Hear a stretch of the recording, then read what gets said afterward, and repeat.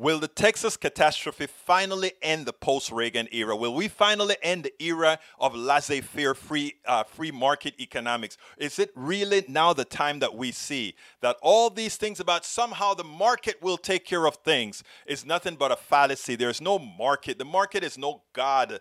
What we ought to realize right now is that all economies are human-made. And as human-made economies, we can decide how things work. What we've been trying to assert that the market will do something really is nothing more than saying we'll allow those with power to control us all. But let's listen to Krugman, and then we'll take it on the other side, because he said something at the end when we talk about a post-Reagan era that really concerns me. And it's one of the reasons why more than ever, I think, we must ensure that we have independent sources providing us with information other than the cooked data that we hear about all the time. Check this out. Energy deregulation failed in Texas. In it, Paul writes this, quote, "The collapse of the Texas power grid did not just reveal a few shortcomings. It showed the entire philosophy behind the state's energy policy is wrong. It also showed that the state is run by people who will resort to blatant lies rather than to admit their mistakes. Texas is not the only state with a largely deregulated electricity market. It has, however, pushed deregulation further than anyone else." So, Paul, good morning. If we take a step back, in your estimation, how did Texas get here? Oh, what they did was they deregulated, which a lot of states have done to some degree. But the thing that's striking about Texas is that there was no precautionary principle. There were no rules requiring that power producers have some reserve capacity. There were no rules requiring that they make that capacity robust. It's perfectly possible to operate it. There are a lot of states that have freezes all the time. They operate their natural gas pipelines. They operate their power plants. They operate their wind turbines right through those freezes.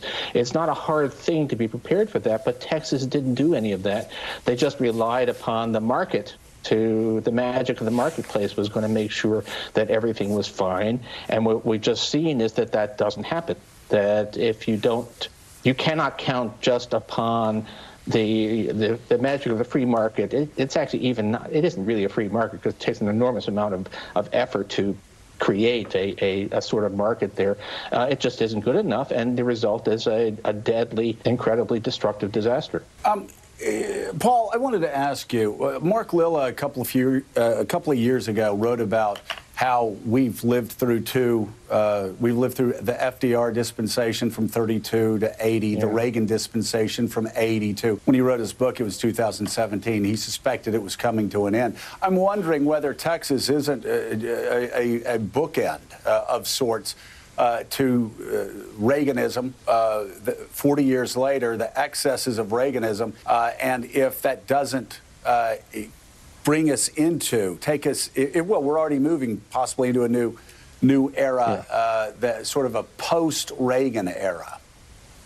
Well, I have stopped believing that I really understand where U.S. politics is going. And there have been so many catastrophes. I mean, you would have thought that the California electricity crisis, which was even more outrageous because it was outright market manipulation, and that was in 2000, 2001, that would have put a bookend to this fixation on deregulation. You would have thought that the financial crisis, with runaway banks and runaway financial contracts that nobody understood, that basically brought the world economy to its knees, brought us down. So I'm giving up assuming that just because events happen. And look, if you look at the people running Texas, they took a look at what was obviously a failure of their free market policies and said, the Green New Deal did it. Larry Kudlow went on TV the other day and said, this is Joe Biden's fault.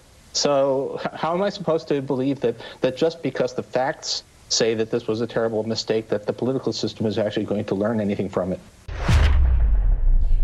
Now we spend a lot of time deconstructing the news, Now, Krugman is a well-known economist. He's a darn good economist. The one thing I hate about the end of that segment that I just did is that Krugman sound almost like he's throwing his hands up in the air, like saying, "Oh, people are just going to do what they're going to do because this should have ended a long time ago." Folks, let me tell you, after 2000, I remember those electrical issues with California when they were ripping people off, and the same kind of spikes that you saw in Texas with the grid. Same thing happened in California, and people thought, oh, they would learn their lessons that deregulated markets don't work. Then we had the meltdown in 2008 where the entire free market system was about to freeze because of credit default swaps and all these issues. And people said, this is going to be the end of capitalism as we know it, which it should have been.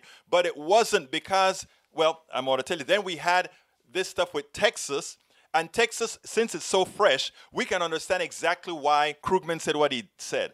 Because, oh, things seem to not change. They don't change because those of us who have the real message, those of us who are willing to tell the truth, many times too often throw our hands up in the air and say, it is too difficult to try to convince all those people out there that they're being lied to, and the other guys are such blatant liars that they will be able to convince people otherwise. I remember after 2008, the plutocracy was fearful that this was going to be the end of capitalism as we know it. It was going to be now going forward a very regulated type of economy, which it should be based on those instruments that's nothing more than regulated, or rather nothing more than legalized gambling. They thought it was the end. But what they did is they had a concerted effort to reverse the blame. The blame was now on the people they hurt. The blame after 2008 became credit default swap because people who couldn't afford homes were purchasing homes and the government allowed them to do it. It wasn't that these guys were crooks. It was somehow we, the people, decided to buy homes we couldn't afford, and the government forced them to give us loan. It was a complete lie, but people believed it. The same thing is happening here in Texas. Texas free market with their energy completely failed, collapsed. And what's the first thing that the governor says?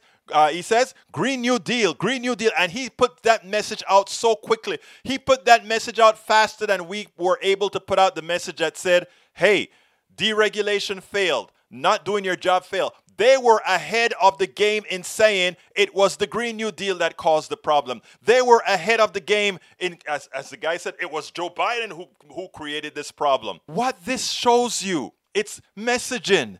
It's getting ahead. It's not ever giving up. It's having faith that you can get into the messaging fight and then use reality to tell the truth. Our problem is that the first time something goes wrong and the other side lies with impunity, we decide to say, okay, people gonna believe them. Let's just go into folks. Independent media. This is why we're needed. Progressive media. This is why we need it. This is the reason why we have to be in the game. Krugman, I love Krugman. But the end of that segment where he says, I've given up deciding what the political system is going to do. You don't give up what the political system is going to do. You be a part of the political system and you ensure that it does what it needs to do. But you have to do it. We have to do it. It can't be Krugman. It can't be just me. It can't be just Krugman. It can't be just you. It has to be we. But folks, we can't ever sit back and believe, oh, there's no other choice. Let's get into the game. We'll win some, we'll lose a few. We'll win most, we'll lose a few. But we stay in the game and we fight with resolve. And we are the truthful ones. And we always permanently called out the lies. The reason I'm not dropping the Texas grid is because these guys screwed up, and we ought to keep it in the minds of people and not let them redefine the message. Every day, they screwed up Texas. The Texas catastrophe was caused by the way Republicans run the government. The Texas healthcare catastrophe was caused by the way Republicans ran the state. The COVID catastrophe was formed by the way they ran the system. It was they who did it. And that's the message we all must take. Folks, engage.